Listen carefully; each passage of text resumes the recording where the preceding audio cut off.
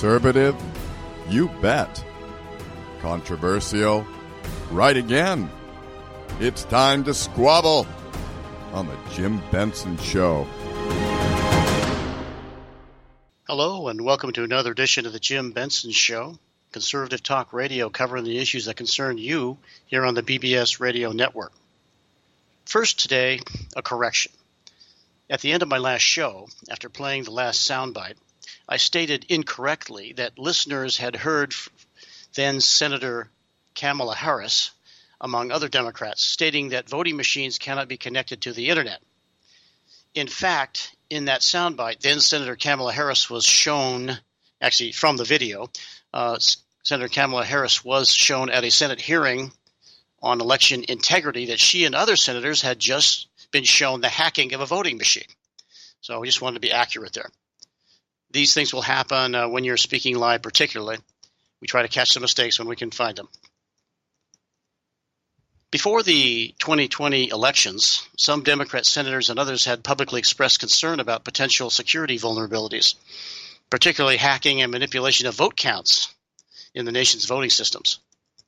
But of course, since their hero Joe Biden supposedly won the election, they have seemingly gone silent on the issue, except for joining the chorus of the left claiming that the 2020 elections were the most free and fair in history. Moving on, let's hear some views on the sudden, disorganized, chaotic, and disastrous U.S. withdrawal from Afghanistan and surrender to the Taliban, ISIS, and al-Qaeda terrorist groups there. To start with, here are some comments by the former head of British military forces in Afghanistan, Colonel Richard Kemp, appearing on conservative radio and television host Mark Levin's Life, Liberty, and Levin television program on Fox, August 22. Play soundbite 1, please. Colonel Kemp, my question to you is, given what's taken place now in Afghanistan and it's ongoing, and assuming that Joe Biden stays on the same course, what are the consequences for the United States, Britain, NATO, the free world, and that area of the world now? I think the consequences of what's just happened and what's still happening are absolutely devastating for the whole of the Western world. I mentioned earlier the catastrophic effect on NATO. NATO is a very important military alliance. Many presidents have criticised it for not pulling its weight, of the European member states in particular, and they're right to do so. But President Biden has just completely destroyed its credibility, totally destroyed it, single-handed. And, you know, what we face now is a terrorist threat coming out of Afghanistan that is greater than the terrorist threat before 9/11. Jihadists around the world have been celebrating the events, and not least the president, not that he's a jihadist, but the president of Pakistan, Imran Khan, who himself celebrated it. He should be celebrating because Pakistan significantly funded the Taliban throughout the campaign, while at the same time being paid vast amounts of money by America and Britain. But they're celebrating around the world. Hamas in Gaza are celebrating what's happening here. And they will be re-energized. They will see that their recruitment has been boosted. They will be reinvigorated, and they will launch attacks around the world against our countries, as they did really when they were being inspired by the Islamic State. Al-Qaeda and the Islamic State are strong in Afghanistan at the moment. Al-Qaeda fought alongside the Taliban in recent battles. They will operate freely. It doesn't matter what the Taliban say to you. They will allow the Al-Qaeda and the Islamic State to operate freely there. And they can operate more freely than they could before 9/11 because they know there's no fear of Western intervention now. That's finished. That's history. That's not going to happen again. They know that, and so they'll be even bolder than before. And jihadists from around the world will flock into Afghanistan to train, prepare, and launch attacks against the West. So the state of the terrorist threat is higher than it was at the height of the Islamic State's power when they controlled large parts of Syria and of Iraq. That's just one aspect of the situation. There's no one really who is celebrating this situation more than Russia and China. They're the greatest cheerleaders for what's happened. They've helped to bring it about, but they now will be emboldened themselves. They've done a great deal against the West, a huge amount against the West in the past, they now will look at the deterrent that the United States used to present, and they will see that they've got pretty much an open field to do almost whatever they like. And those countries that we had hoped to entice onto our side into the Western sphere, those countries will say, why would we do that? These people are clearly fair weather friends. We can't rely on them. We can't trust them. And they will see Russia and China as being the more reliable ally than any country in the West. And so that will be extremely damaging for our ability to wield power. And yet that was one of the reasons that President Biden gave for pulling out of Afghanistan, that he would focus more effort, he'd be able to focus more effort on confronting China and Russia. Well, this is completely the reverse of what he expected to happen. There's so many other implications that I could go through. I won't go through them all because I think those are probably the most severe implications. We're going to see China holding the upper hand over Afghanistan now, together with Pakistan, and they will use their influence together with Russia and Iran in Afghanistan. They will use that influence not only to enrich themselves by plundering Afghanistani minerals and resources, but by using what they have there to hit against the West. So the whole world just became vastly more dangerous. The US government, President Biden humiliated the United States. He humiliated the United States Army. In my opinion, and I don't say this lightly, and I've never said it about anybody else, any other leader in this position, people have been talking about impeaching President Biden. I don't believe President Biden should be impeached. He's the commander-in-chief of the US Armed Forces, who's just essentially surrendered to the Taliban.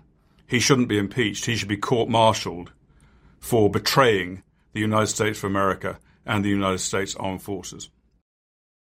Here's some audio from a speech that former Congresswoman Michelle Bachmann made as part of events commemorating the September 11th, 2001 terrorist attacks on the U.S.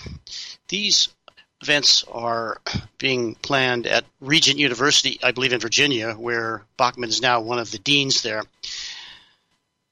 This was played on the Gateway Pundit's website August 27th. In her speech, Bachmann says Joe Biden surrendered Afghanistan to the Taliban, just as the previous commentator, Colonel Richard Kemp, had said. And she states that he did this suddenly and mysteriously.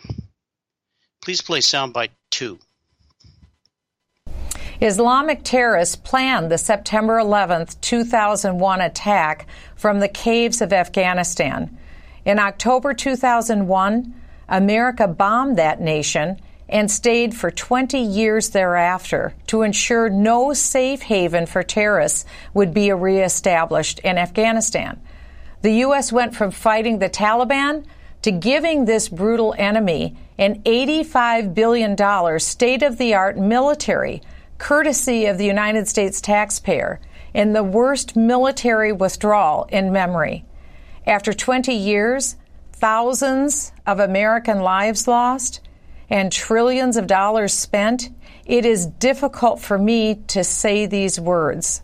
Joe Biden surrendered to Taliban terrorists. Under President Trump, America drew down the number of our military in Afghanistan to 2,500 U.S. soldiers. The Afghanistan government knew they needed to comply with a set of requirements before the U.S. final withdrawal. For 20 years, we had trained and equipped an army of 300,000 Afghan soldiers. Then one August day in 2021, Joe Biden bizarrely ordered the United States military to drop everything and in the middle of the night and without warning, leave Afghanistan with over 10,000 unprotected American civilians left behind, stranded in Afghanistan. It was a monstrous decision. Biden had no plan in place to protect or remove Americans from Afghanistan, and no warning to our allies or neighboring nations of his immediate unilateral withdrawal. The Taliban, by the way, is our enemy. Joe Biden had no plan to secure and maintain the United States Embassy in Kabul. It is the second most expensive embassy in the world. Let it be said, the Taliban did not defeat America. Joe Biden intentionally chose to surrender American civilians and American assets to the Taliban. Biden surrendered $85 billion in funding to the Afghan army, including military equipment, uniforms, aircraft, manuals, and ammunition. This included 600,000 U.S. weapons, 75,000 vehicles, 200 aircraft, including more Black Hawk helicopters than Australia possesses. He surrendered all U.S.-built bases in Afghanistan before the United States could use them to secure safe passage of American citizens out of Afghanistan.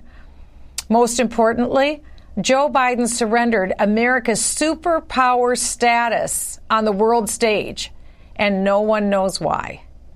September 11th, 2001, was a day of asymmetrical warfare. For the price of plane tickets and box cutters, 19 Islamic assassins brought down the New York City World Trade Center towers, plowed a jet filled with innocent human life into the Pentagon, and drove another into the ground at Shanksville, Pennsylvania. Over 3,000 innocent Americans were killed that day, and thus began our 20-year war on global terrorism. When the war began, the United States was the greatest economic and military superpower the world had ever known. Today, the United States is seen as defeated and is no longer able to claim superpower status in the face of this inexplicable betrayal of surrender to terrorists incapable of defeating the United States in conventional warfare. Joe Biden kept locked away the finest military equipment and chose not to use it to defeat the Taliban. Yes, the United States still maintains military weaponry superiority. We have warehouses filled with weaponry. But the problem is all that firepower over 20 years didn't win a war against Islamic fighters with pickup trucks and AR-15s. Why? It doesn't make sense. The defeat had nothing to do with our weapons and weapon superiority. It had everything to do with the lack of American political will by our politicians and the lack of a political plan to win this war. Under Joe Biden, America's longest war is over, and the United States lost. For 20 years, official Washington, D.C. and the military elite establishment chose to falsely explain our enemy. They refused to identify or understand the actual belief system of our enemy. And what's more, by the end of the global war on terror, official Washington had redefined who the enemy is. The ruling elite saw the United States as an oppressor nation. That's the essence of critical race theory. Americans are the bad guys, and non-Americans are in need of empathy and being understood. The elites portray non-Americans as the victims of oppressor America. In the scheme of official Washington, it was perfectly logical for the American former superpower to surrender to Islamic terrorists who practiced, they proclaimed, a religion of peace. In Congress, I asked the commander in charge of the conflict to come to my office, whereupon I asked him what victory looked like in the global war on terror. He was embarrassed at my question, and after looking at me with a combination of know-it-all pity, contempt, and condescension, said, "Victory isn't our objective." Let that sink in. Victory isn't our objective. If that's what they think, then why were we there? Why were American soldiers sent to die? Why were we spending trillions of dollars on a war the elites did not intend to win? At that moment, I knew we were in trouble, and I knew that's why we were still in Afghanistan losing. The great warrior Sun Tzu was right in his classic book, The Art of War. To win war, one must first know themselves, and second, they needed to know their enemy. Official Washington and our military elites chose to create a fantasy, non-existent profile of our enemy. So clueless were they in the midst of American withdrawal? They flew the gay pride flag and touted Gay Pride Month to the Taliban that tortures and kills gays. Official Washington provoked the enemy even while they were surrendering and making their way to the exits.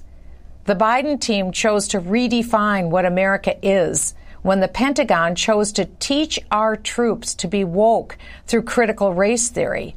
And they chose to reject victory as the goal of war by creating such a bizarre shambles of their surrender that it appears to have been planned chaos designed to give America a global black eye. Before Joe Biden became commander-in-chief over the Afghan war, there hadn't been an American death in Afghanistan for 18 months under the leadership of President Donald Trump. The Biden administration appears to have gotten what they planned, a royal American defeat. In the wake of this tragic betrayal, the Biden administration left us with a treasury that's broke, with a toppled superpower status, with a military trained not in victory in warfare, but in critical race theory, leading to a national self-loathing.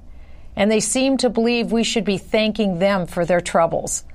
Well, I, for one, do not. The sanitizing power of truth uncovers a multitude of sins. We, the American people, need to reject the official lies of Washington and our woke military elites. The American soldier deserves far better from their military and their politicians.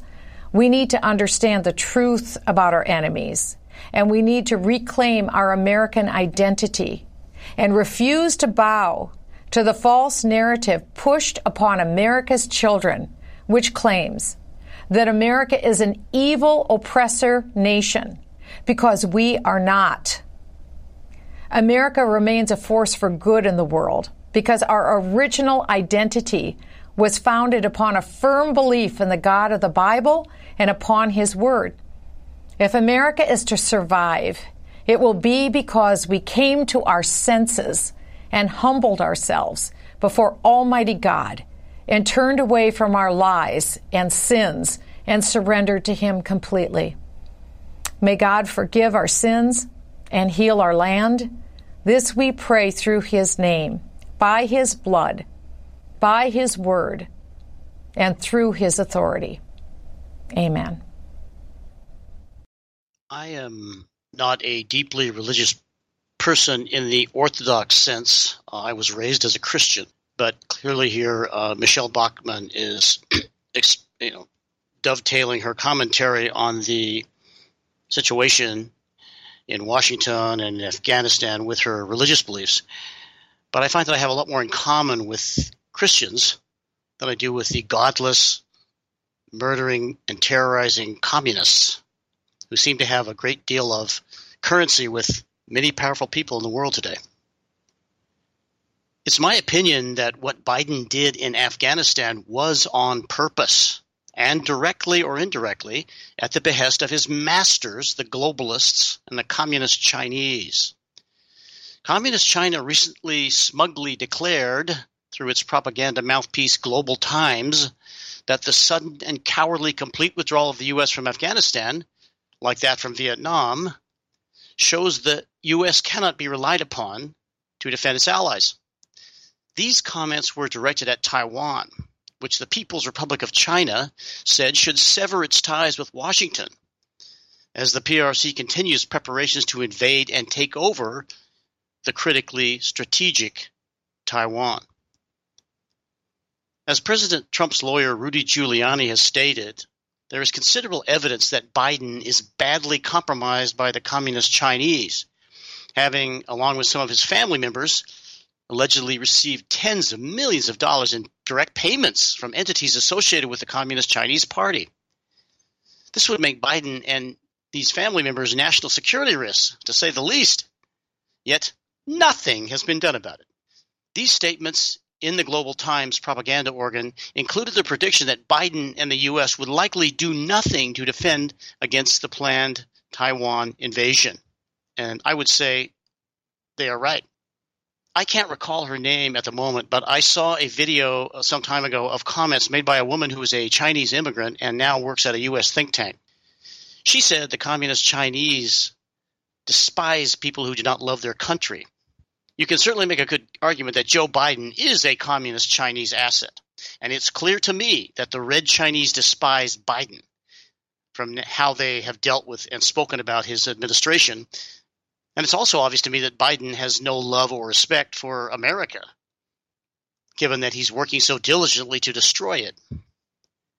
One commentator has said that Biden's primary purpose in his life has been the enrichment of himself and his family. Now let's hear more commentary about the Afghanistan pullout from former special advisor to President Trump, Boris Epstein, on Steve Bannon's War Room radio and television program, August 28. Epstein expresses the view of many in this country that the 2020 election was rigged to get rid of Trump, who was seen as a threat to the oligarchs' lucrative investments in communist China, and to install Biden in the White House as part of a plot to weaken and ultimately destroy the USA so it can eventually be turned over to the PRC as a vassal state. Play soundbite 3, please. Friday. Boris Epstein, thank you. I realize we just got you by phone because we don't have another way to get you. Can you get us the update? There's some big bombshells about to drop here, and we got to get to more than ever. This is his illegitimacy now has got to be put out for the world to see. Okay, put out for the world to see. Elections have consequences. Stolen elections have catastrophic consequences, and that's what we're going through now. Boris Epstein. No doubt about it. It's Steve. Honor to be here on the solemn day, terrible day.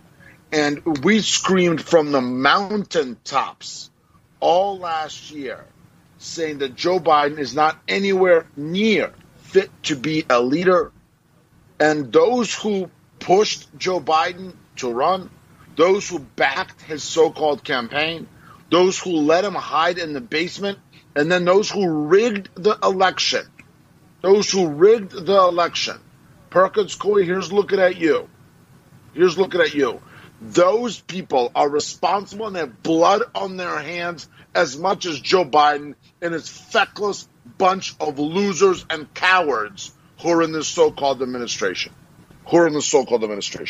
And what is happening now is that because of the pressure and the dedication from the War Room Posse, from the MAGA movement, you are seeing results.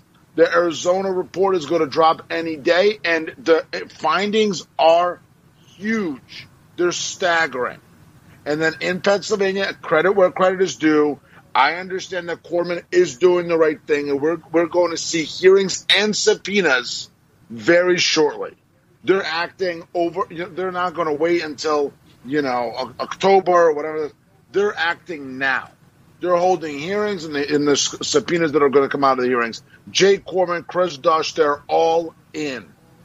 And they better be all in. And by the way, if that doesn't happen, if Labor Day and the week of Labor Day come and go and we don't see subpoenas, well, you're going to hear our wrath again. Always coloring within the lines, but you'll hear our wrath again. But right now, from everything I know in Pennsylvania, Jay Corman, Chris Dush, who's in charge of this investigation, are doing the right thing, and you're going to see a major fight in Pennsylvania to get to the truth, to find out what the governor knew, to find out what the Secretary of State knew, and to get to the bottom of the real election, the real vote count, the real legal vote count in Pennsylvania. And in terms of the Democrats, real quick, I want to put one name out there. Sure. Mark Elias, the evil genius. Okay? They call, they secured the election, Time Magazine article. The blood of those Marines is on his hands. He stole this election for Joe Biden, and now this is what we have. Disgusting, despicable, and treasonous. Boris, how can people follow you on social media? Because I know you've got tons of information coming out about this. I want everybody to make sure they're following it 24 hours a day. Absolutely. New website going up. Sign up at www.borisep.com. On Getter, Boris EP. On Twitter, Boris EP. And, of course, hot on Instagram, Boris_Epstein. Stay strong. God bless. And condolences and prayers to those we lost yesterday. Wishing everybody strength and good Shabbos. If you're interested in finding commentary about Boris Epstein, remember he spells his name differently than the way it would normally be spelled. I believe it's EPESHTEYN. Don't hold me totally. I haven't.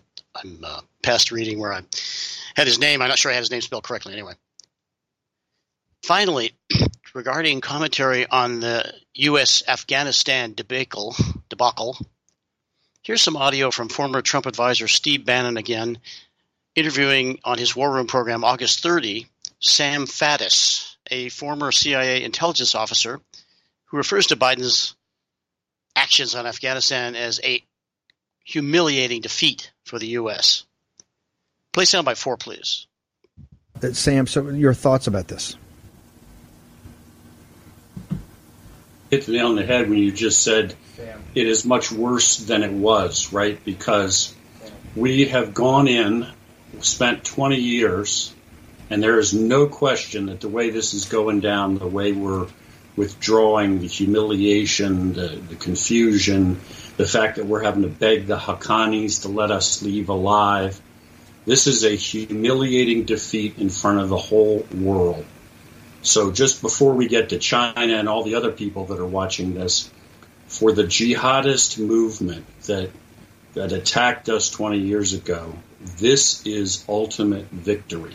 They're not done. They're not even thinking about being done. Osama has won the war.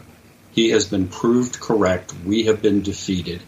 We have not ended any war. We've just guaranteed that the war will continue, and a lot of it's now going to be fought here and elsewhere on the planet. That's all that's happened here. And Biden can spin this, lie about it. It doesn't matter. It doesn't change that. It doesn't make it not true.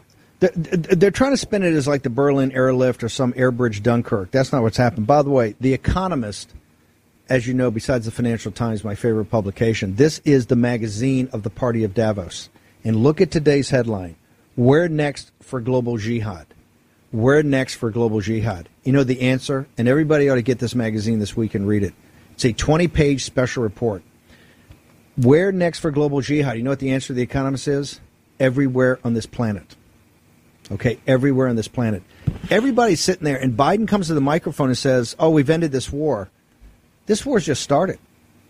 You may not have, and look, I'm not a neocon by anything. I was one of the ones that we got to get out here, but you have to do it in a way that you can take care of the bad guys and not just go and defeat. This was never Donald Trump's plan, and don't let Biden try to spin it. Don't let Blinken try to spin it. That's just don't let McMaster's, any of these clowns spin it. That's just an outright lie.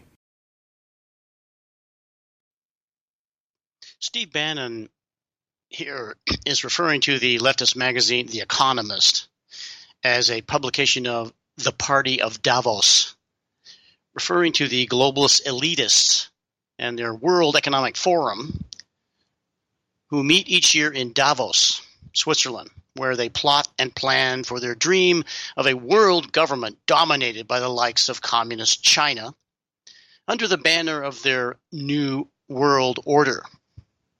I believe Bannon was making a point that even a publication of the left is now admitting that we're all going to be targets of Islamic terrorism now that Biden has so sheepishly surrendered to them in Afghanistan. These World Economic Forum business and government elites see the world COVID pandemic as an opportunity to impose this new world order under the guise of the pandemic supposedly showing a need to radically restructure the world's economies under leftist ideology. Bizarrely, these supposedly brilliant minds believe they will keep their power and their wealth after surrendering the countries of the world to communism or some form of it. How insane is that?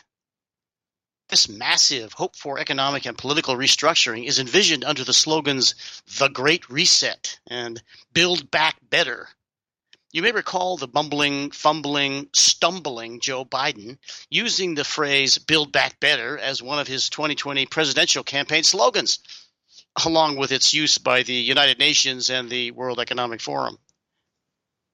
This all brings to mind the astonishing and bizarre, what I call unholy, alliance between the communists and other elements of the political left and the capitalist elites of our day. You may also recall Time magazine's post-2020 election article in which it cited the business titans, it called them, to, quote, fortify the 2020 election. Not to rig it, but to fortify it, they claimed. If you look at as lawyer Sidney Powell has observed, trillions of dollars of lucrative investments these ultra-capitalists have in communist China, this alliance makes more sense. See, Trump had to go. He was a threat to their money. And yet they think communism is going to keep them rich. Well, if they remain in favor of those in power, they will stay rich. The Red Chinese realize the insane greed of these business elites can be used to control them and, I say, ultimately destroy them. Though many of them, amazingly, seem to believe that they will remain wealthy and powerful, as I said, while surrendering the U.S. to communist China. One of the main figures of this alliance between the communists and the capitalists is the mysterious and elusive, yet frighteningly powerful George Soros, the former Georgi Schwartz of Hungary, where he has been declared an enemy of the state. Soros's Open Society Foundation's network of, I believe they're mostly tax-exempt organizations, funded with tens of billions of dollars of his vast fortune, were instrumental in helping Biden get elected, though from all the evidence surfacing, apparently not fundamental enough to have succeeded without a well-planned and extensive rigging of the election. By the way, a very good website on this topic is electionfraud20.org. That's electionfraud20.org. It has very good analyses of and statistics on the disputed election results by state and nationally. On the homepage of this site, it is stated, and I quote, "The evidence of fraud during the U.S. 2020 elections has been often overlooked or minimized by mainstream media and news outlets. This site aims to summarize the allegations of fraud as presented in governmental hearings, courts, and investigative reports by state to provide an easy reference and portal for further research. Was the election fair and legitimate? Decide for yourself." End quote. There's a new book on Soros coming out at the end of this year. It's titled The Man Behind the Curtain, Inside the Secret Network of George Soros, by the book's author Matt Palumbo. Given his investments and influence in the mainstream media, you don't see or hear much about Soros, despite his strong influence in American and world politics through his foundation organizations and his massive financial support via donations to all manner of leftist organizations.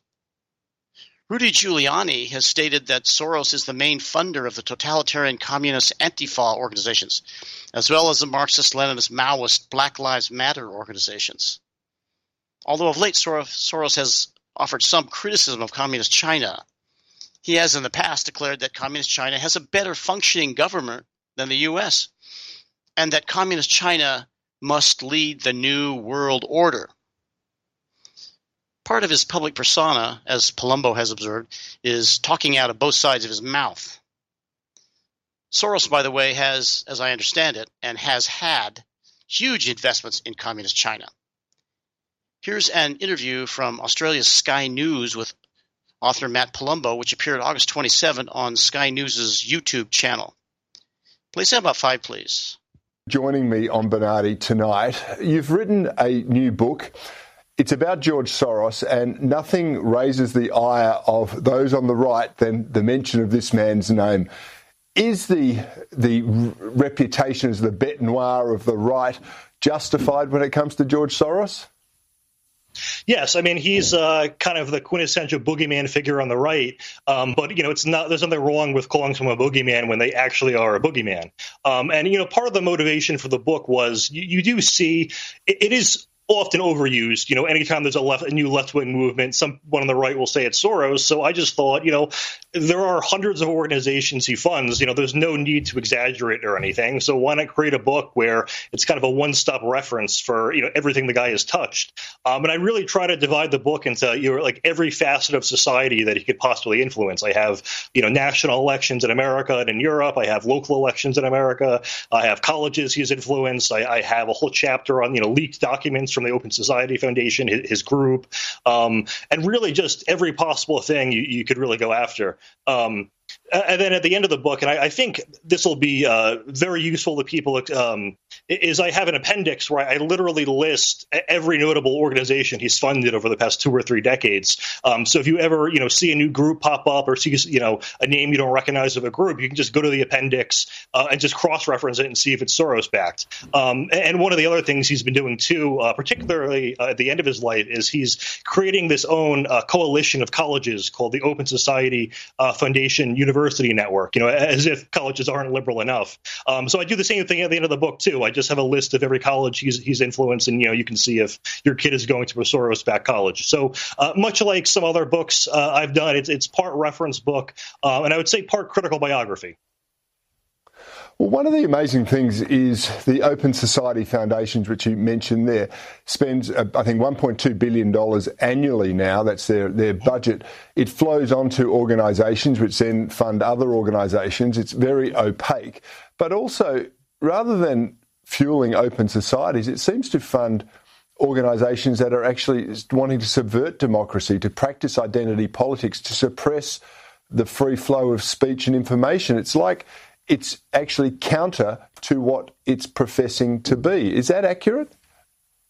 Yeah, I would say with many leftist organizations, it's ironically named. The classic example is Antifa, where, they'll go around, beating people up. And if you oppose them, some leftists will say, what? They're just anti-fascist. And, obviously no one would apply that to, the Democratic People's Republic of North Korea. No one would say it's a Democratic People's Republic because it's in the name. But as for the foundation, the thing is, too, Soros is, statistically probably has 4 or 5 years of life left. But his foundation is not going anywhere. And one thing he did in recent years is he donated over $30 billion. It's the largest, quote unquote, charitable donation in U.S. history, actually, to his own foundation. So he's positioning it to really live on with beyond him. And yeah, as you said, it's nothing is really, getting done to fund anything tangible to really promote an open society. In fact, it's this sort of a totalitarian leftism that he's promoting. Yeah, if I recall, during the 2020 presidential election, his son was actually a notable donor and appeared with Kamala Harris and maybe even Joe Biden in some photographs. So the foundation is going nowhere. Did they play a critical role in the 2020 US federal election? Yeah, so he actually really went all out in 2020. He donated more in the 2020 cycle than all other prior U.S. elections combined. He started in about 2000. So yeah, he had a huge role there. And one thing that I think was the most significant was, and I actually think this probably could have been the most likely thing to have tipped the scales in favor of Biden. Is he funded a number of groups that promoted vote by mail and expanded absentee voting. Now, one of the things about young people in America, and actually probably everywhere in the world, is they're the least conservative, or in America the most anti-Trump, but they're also the least likely to actually show up and vote. So when you pass all these expanded mail by voting laws, which I kind of justify with the pandemic, but are trying to keep now, you get all these young kids who otherwise wouldn't have voted, who now just get something in the mail, check a box, and it ends up damaging Trump. And there was, I think, 2 or 3 states that he only lost by 10 or 20,000 votes, and voter fraud could have and probably played a role as well. But this is also the kind of thing that tips the scales, and the reason we know it benefits Democrats is because they're trying to keep it or make it permanent now. Yeah, it's a fascinating circumstance in America in particular, because the Democrats are doing everything they can to fiddle with the electoral system over there, to disenfranchise people, all under the name of making elections more accountable. And Soros, clearly, and other big funders over there have provided this. Why is it that very wealthy people, tech people, billionaires like Soros, tend to be attracted to the left of centre political parties? That's the weirdest. That's actually a question I've wondered for a while, because if you look at it by income, like generally speaking, or this isn't actually as much true in the past 10 years, but for most of American history, generally speaking, the more income you have, the more likely you are to be on the right. But there seems to be, some point where that curve inverts on the top. I don't really, admittedly, I'm not entirely sure what the psychology is. I don't know if it just becomes a class thing where they have disdain for the lower class. I don't know if, they're at the top, they want to protect themselves at the top and not let other people get to the top. But it is one of those very odd parts about our politics. And the thing is, Soros isn't the only one. I mean, you have people like Tom Steyer, Bill Gates, Warren Buffett, the list goes on. We had Sheldon Adelson, and that's pretty much it. Yeah, that's exactly right. And you've left out the tech tyrants as well, as we refer to them down here. Oh, yeah, of course. With Zuckerberg and co, who have done more than just throw money at it, of course. They have influenced and manipulated social media and the internet in order to fuel their political aspirations. Now, finally, before I let you go, what motivated you to write this book? It's obviously not malice. Was it about transparency? Because every time people mention Soros's name, there seems to be a cover-up operation in the media to suppress his influence. Was it about transparency, or is it just a bit of payback for those who are supporting the left?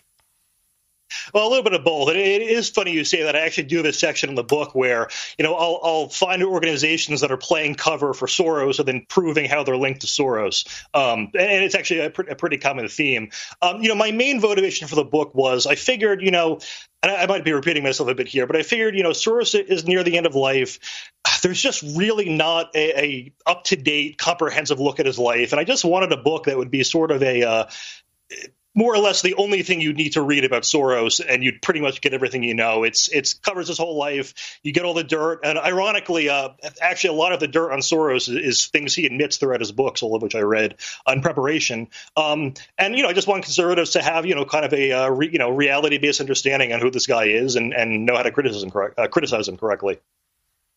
Well, I can't wait to read it. It's out in December. Where can people pre-order it now?